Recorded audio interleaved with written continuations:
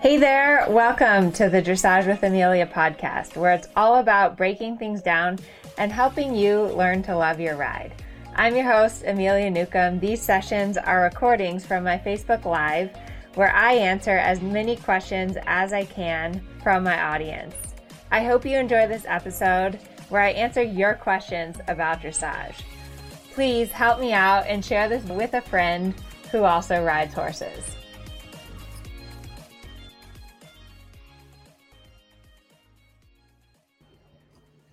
Hello, everyone.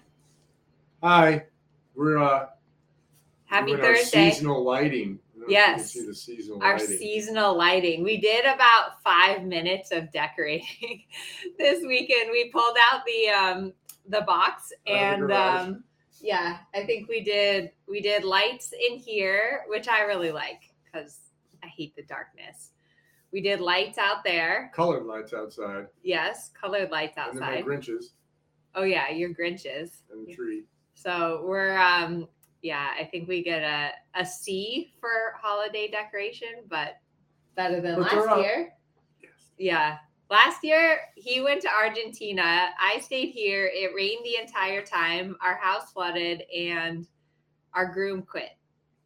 That was last year. Argentina, it's summertime, so I was at the beach, at the pool. I enjoyed 10 days of holiday in the summer, and here it was raining nonstop, and the groom left. Which groom was that? Jose. Our groom now is named Jose too. But see, that's the problem with like when you have horses, you can't go on vacation. You can't leave. It's very hard. Oh, look, Mindy's here. Mindy says hi. Hi, Mindy. Okay, so tonight we actually have a lot of questions to answer. I was getting a little worried that we didn't have any questions. Also, be sure to check out the links either above or below. I do have a little holiday season sale going on. So there's some swag for sale. There's a holiday bundle, which includes top line, engaging the hind end, and half halts. So check that out. And I'm doing a bunch of webinars. So on January 1st, mark your calendars, New Year's Day, I'm doing a webinar on goal setting. And then the following Sunday, January 8th, I'm doing a webinar on groundwork. So be sure to RSVP. Those links are above and below. Okay, so I wanted to start out tonight's talk on not like a good note, on kind of a sad note. So I think one thing that we were talking about today is how to handle kind of disappointment, or what to do if your horse gets lame or passes away, or you have to retire your horse. So what are your tips for that? Well, I had to put Nuku down. He had colicked, and he had colicked a lot. And then we had some, we changed the feed up. The forker was great. He went about 18 months and he didn't have anything, and things were going along.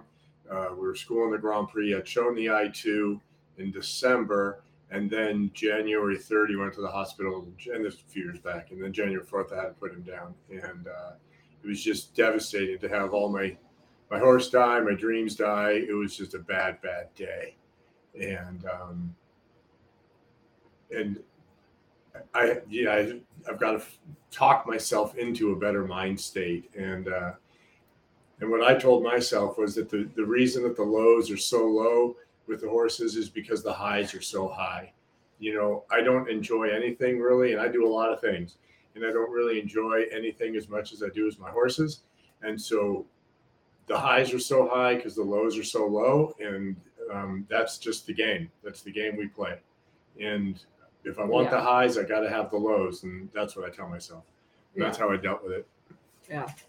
Yeah, that's good. And I think it's important to just like never take it for granted, you know, and we all do that. I do that sometimes, that you don't realize that every day that you have your horse and that you get to ride your horse is a blessing. And I think it's also, you learn so much. So like, even though you don't have Q anymore, you learn so much from him, and you can bring that along, and those memories are precious of the horse. And And that's hard with horses, is like, you're going to outlive them. It's the same thing with Levi. I say all the time, I'm like, when Levi dies, we're going to be heartbroken. Like, we are going to be so sad, but it's not today. It's not today. It's not today. And we had a client that had bad news with her horse, and that's why it's on our mind at the present. Yeah.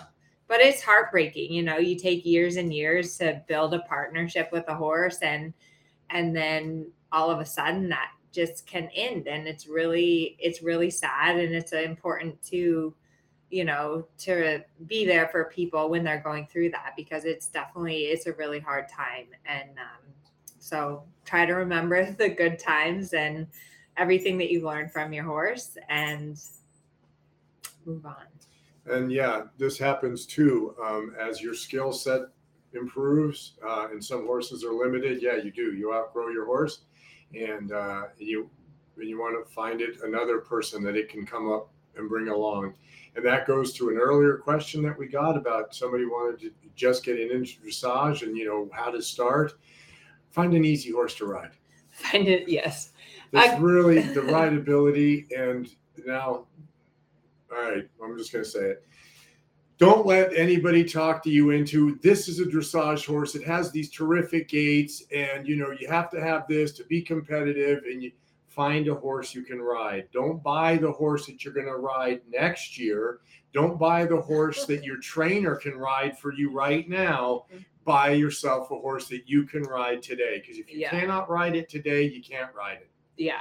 No. And that way you can enjoy the journey. And you do. You end up outgrowing that horse. Yeah. But it's a way easier way to go. Yeah. But it's so important. And I know, like, we all want these beautiful horses with these beautiful gaits, but the reality of it is that you don't get to start out with that. You don't get to start out with huge gaits and the most beautiful horse. You need to start out with a simple horse that you can ride and that you can learn on, because the bigger the gaits, like, the more exponentially difficult the horse is to ride. And that's really, really important to remember. Yeah, because does everybody read these comments, or that just everyone can see.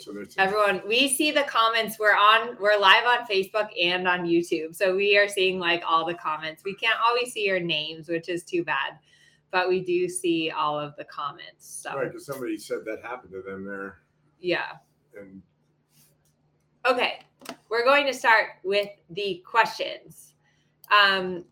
Gail, in your experience, what are the best exercises that gradually help a horse come back from hock injections? It is my first experience with such, and I don't want to be too eager.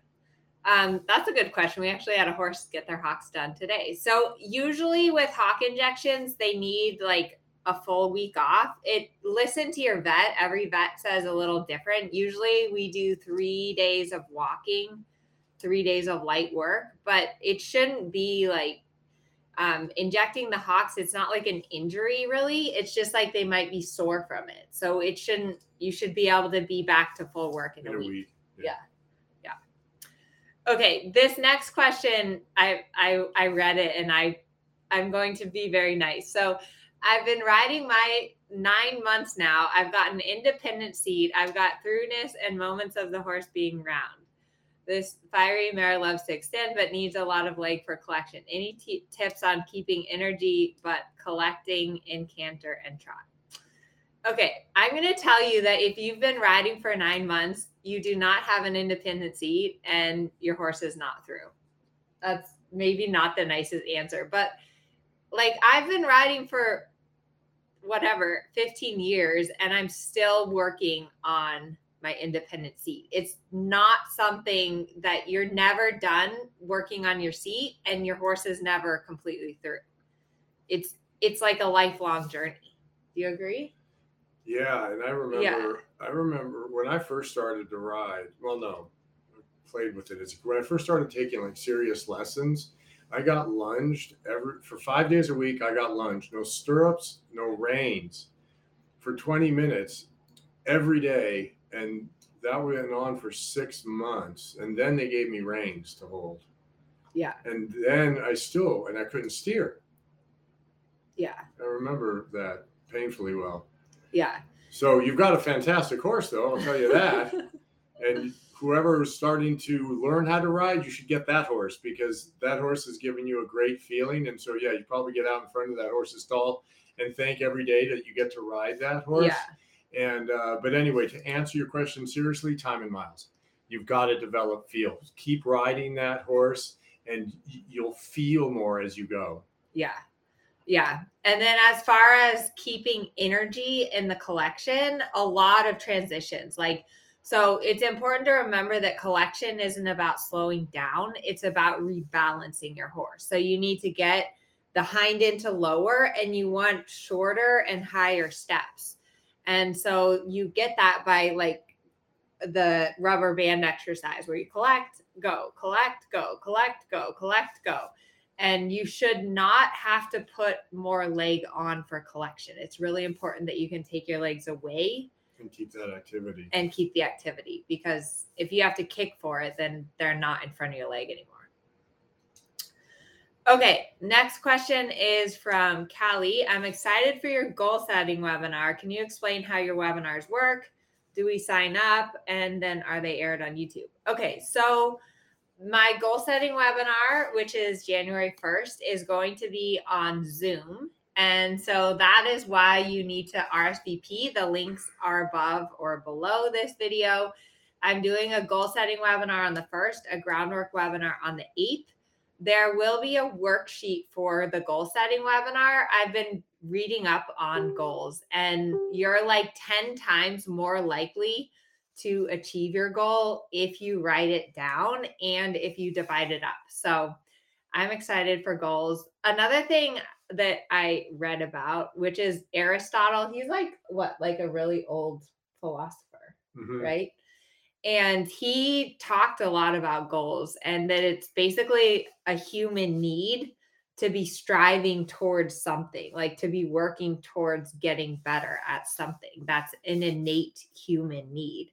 And I think that explains why we do dressage when it's so hard, right? Yeah, I mean, I love that part of it. I love the chess game of it.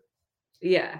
Trying to figure it out, what works with this horse and how much and how little. And it was very satisfying, that. Yeah. But don't you say all the time, you say, what's your saying about? You said if it's easy, everyone would be doing it. And doing it well. If it was easy, everybody would do it and do it well. We'd all be at the Olympics. Yeah. But, yeah, that's what I say all the time. If it was easy, we'd all do it and do it well. And that's just not the way it is. Yeah. Yeah. So the goal setting webinar is going to be very fun. And yes, there will be a replay if you're not able to attend it live. But I really encourage you guys all, this is a good time. It's winter. It's a good time to kind of reflect and then set some intentions and make a plan for the year ahead. So that's what I'm planning on doing. And then there's my type of comedy there with the masochism. Yes, because that's the greatest thing about dressage. You can do it all the time and still suck. And it's not like another sport. If you played football or tennis or something, you'd age out and hurt yourself and not be able to play anymore. But with dressage, you can suck for the rest of your life. Yeah, pretty much. And it's so true. Sometimes, I think the more you know, the more you realize you don't know. Because if you say oh, I've got it all figured out, or I have an independent seat, or my horse is through, or my horse is supple, then you don't really know what you're talking about, because it's all these things that we want. It's your horse is never trained. It's not I have a Grand Prix horse. It's trained. It's not like your computer where the software is downloaded into your computer. You have to constantly refine that communication with your horse, and either you're training or you're untraining. You never get to it's not like it doesn't count. Yeah, I'm going to try and suck tomorrow just a little bit less than I sucked today. That's my goal. Okay. How do you introduce haunches into a green horse? Question from Cassidy. shoulder in, 10-meter circle, haunches in. If that isn't working, I'll do counter shoulder in and then try and change the bend. Yeah, I like that. You do like leg yield with a head to the wall And or then change counter the shoulder bend. in. Yeah. Because I think sometimes with horses at first, it's really hard to get the haunches to actually come off the rail. Like they don't understand. They're like, why would we do that? So I think leg yield with a head to the wall is a And good. then slowly change the bend, and and just Yeah. feel your way. That's so easy, and you just kind of feel your way into the new bend that you want. You start in here, and then you kind of that's as far as I can go. Oh, I can use pokey. So you're gonna go head of the wall leg yield, and then you start to try and change the bend, and maybe you can get to there, or maybe you could actually get to there. Yeah. But you feel it, and you just work on it every day and get it over a little bit more obedient. Yeah. But that's the hard part about haunches in, is that your horse actually has to bend in the body like this, which is hard to do. So, okay, good. Next question is from Kathy. She said, just post questions in the chat? Yeah, you can put questions in the chat. We always ask like a few hours beforehand for questions, so that way we have like a bank of questions to answer. We're not just making things up.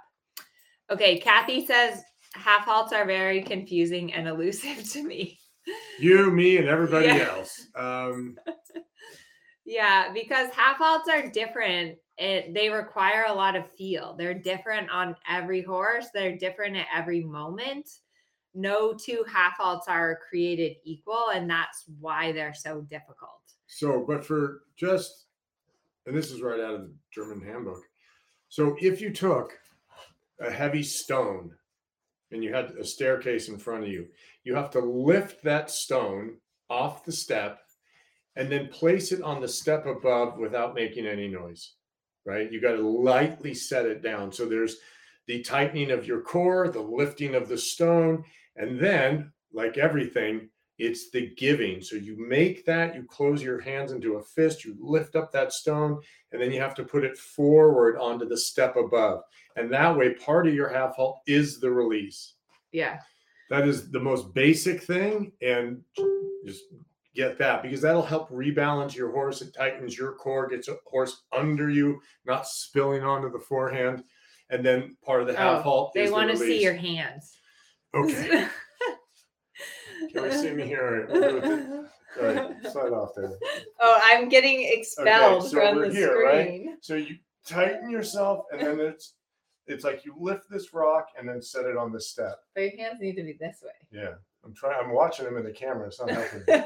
So here, and then the softening. So in here, and then the softening. Did that work? Yeah, she says that's good. But it's and yeah, it's subtle. I mean, it's not like you're trying to saw wood, right? I mean, yeah, but it's also important if you think about lifting up a stone, that requires a lot of energy, like in your body. And same thing with the horse. Lift that, and then soften it. Like the horse half halts are actually about gathering the energy and rebalancing. It's not about taking energy out or halting. And so basically the definition of half halt is about rebalancing, and it's also about getting your horse's attention and focus, which is a big part of it. Is like if your horse is staring off into the distance, a half halt can be like, hey horse, like I'm up here, we're going to do something. And all of these things get the name half halt, and the easiest one is to think about the rebalance. Yeah as your horse, think like if you took a glass of water and you turned it upside down, that water would spill out everywhere. The half halt gets the water back into the glass. Yeah. So, and also check out the link. I have a workshop on half halt, so you guys should check that out. Okay.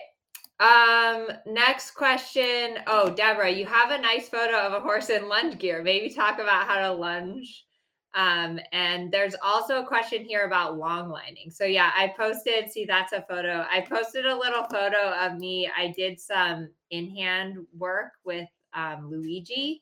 He is my 6-year-old. And I think that lunging and in-hand work is really useful. I'm going to be doing the groundwork masterclass in January, but with Luigi, I've been trying to teach him piaffe and passage. And it's really, really helpful to do it from the ground. And so it's just a good tool to have to be able to do it on the ground. I think everything with groundwork, it's important that you start simple, because a lot of people always ask me about long lining. And it's really important that you start with like basic ground manners and that you really get comfortable with your horse on the ground before you do long lining, because long lining is really difficult and complicated and you can mess it up really easily. So there's definitely like mostly by getting the horse scared and having him run off. Yeah. With you flying like kite. That's not good. Right. And horses too, if you just like put tight side reins on them, you can really panic them. So it's really important that you follow the correct steps, and also that you get really competent on the ground so that you know what to do when your horse does get scared or a little bit panicked. I think that that's really, really important. Okay. Here's a question. My horse is lazy and he just doesn't want to engage his hind end and back. What exercises can I do? Transitions and sparky ones, like 0 to 60 right here, right now. Sparky. Sparky. You don't want to develop that medium trot. You want to go from 0 to 60 in one stride. Yeah.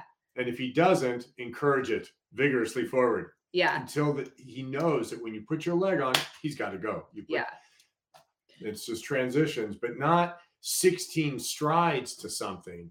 It could be halt trot. It could whatever, just walk to trot, but it's got to jump off the ground.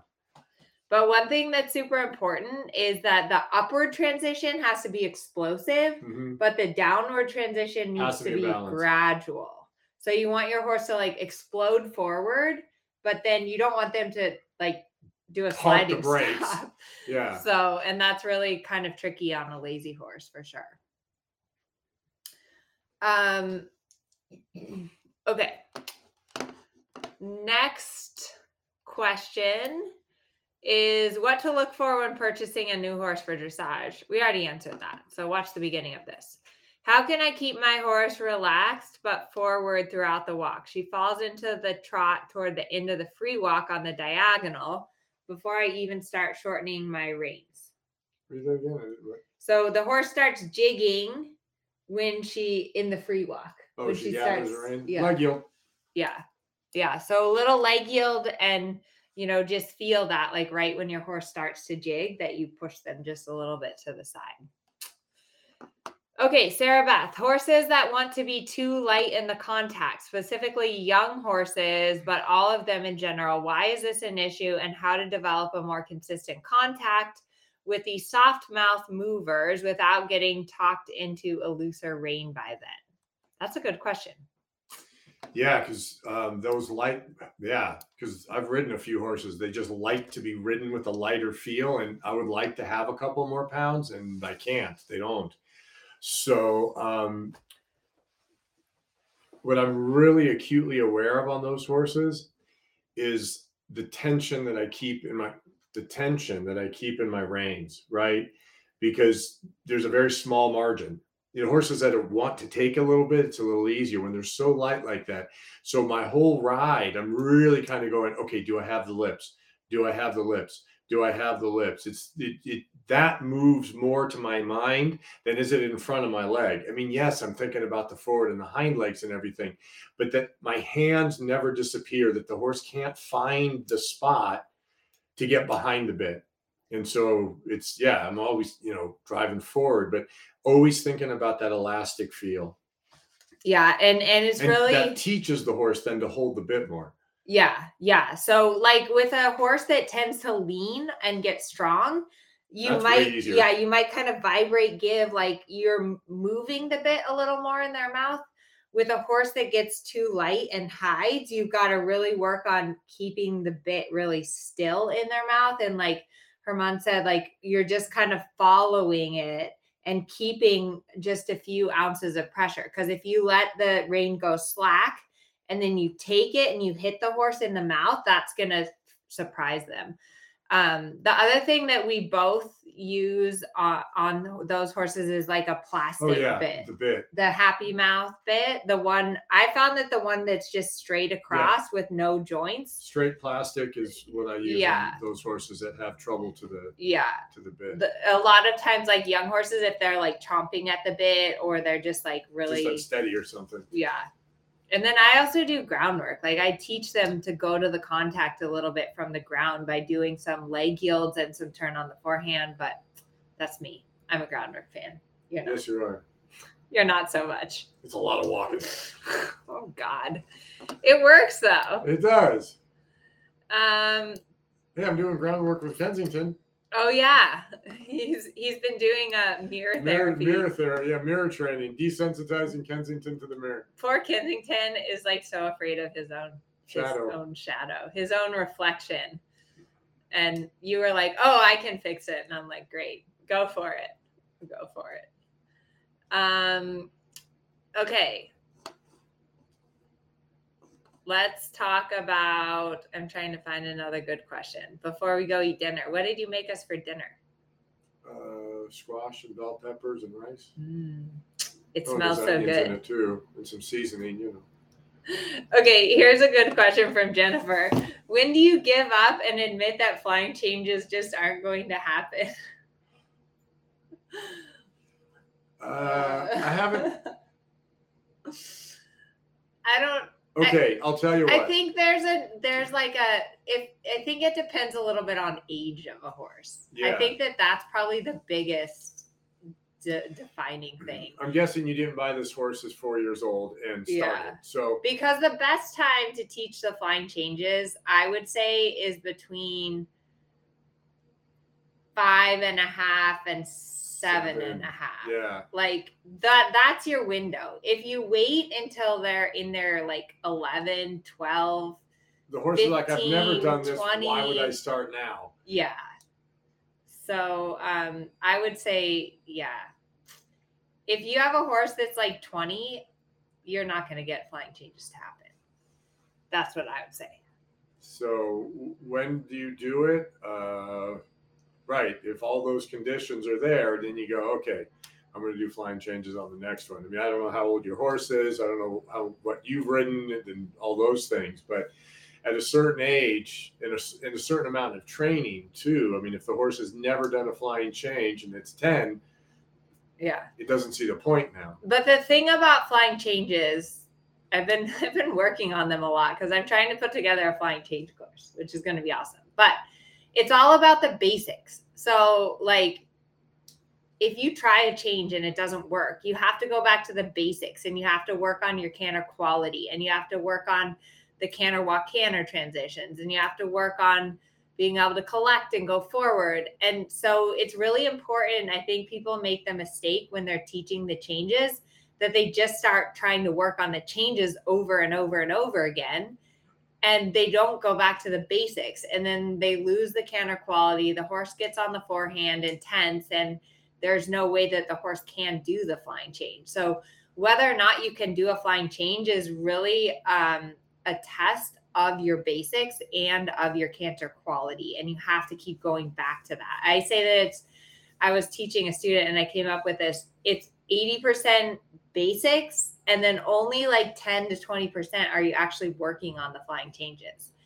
And so also, and we don't know really how you've gotten ready for this. I mean, canter is important. Canter walk transitions are vital, right? And somebody put in there that the horses figured out how to put a half a trot step in. And I've seen that with a lot of horses where they go, oh, this is too much work. And then they pat the ground once and then make the change. And those habits are hard to break once they have them too. So, I mean, if you've done all your prerequisites, you have canter, you have canter walk, canter transitions, and those are all great. And then the horse is a little older and you're not getting it, it may not happen. Yeah.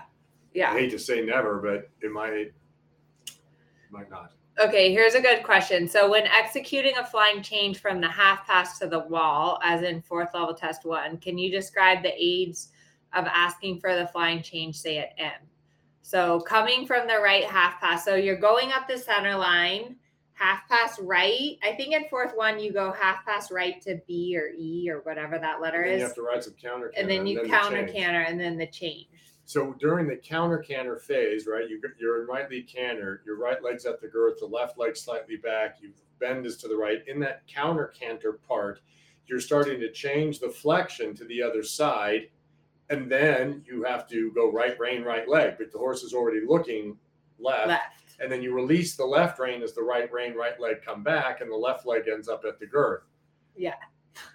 Did you guys all follow that? Let me know if you followed that. That was a lot. But it's so basically what's really important with the flying changes is that your leg position determines what the lead. So you need to be able to bend your horse the opposite way without them doing a flying change. And that is really hard, but also super, super important for the tempi changes. And also for your canter half pass zigzag is that the horse waits until you actually change your legs. And that's part of why they put that counter canter in that test, is because they really want to make sure that your horse is on the aids and that it's not just the second you go to the rail that the bounce horse off into the new lead. That you have to be able to prepare the horse by changing the bend. Yeah. And then applying the aid. Yeah. Just like that. Those are your feet. Yeah. And you do. It's like your leg has to switch quickly and at the right time, and your horse has to hear it, and everything has to happen in a millisecond. And that is the hard part of changing. The flying changes for me are the hardest thing we do, because it's not like I need more of this, I'll ask for a little more. It has to be all right now. Yeah. Okay. I think that's it. We're starving. I'm starving. I want to go have dinner. It has been a really long day. My assistant was sick today, and I rode a lot of horses, and it's winter and it's going to rain again this weekend. So I'm tired. I rode a lot of horses today. It's winter. Yes. All right. It's good to talk to you guys, and be sure to RSVP and mark your calendars for goal setting on January 1st, groundwork on January 8th. Are you going to come on the webinars? No, you don't come on the webinars. Those are on the weekends. It's just me. He doesn't work on the weekends. There might be lobster. Bye, everyone. Night. Have a good evening.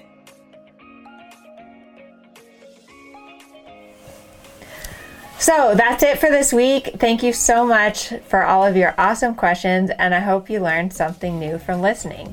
If you're new to the podcast and you'd like a question answered on a future one, get on touch on Facebook through Amelia's Dressage Club, Instagram at Amelia Newcomb Dressage, or YouTube at Amelia Newcomb Dressage, and mark the question for the live sessions.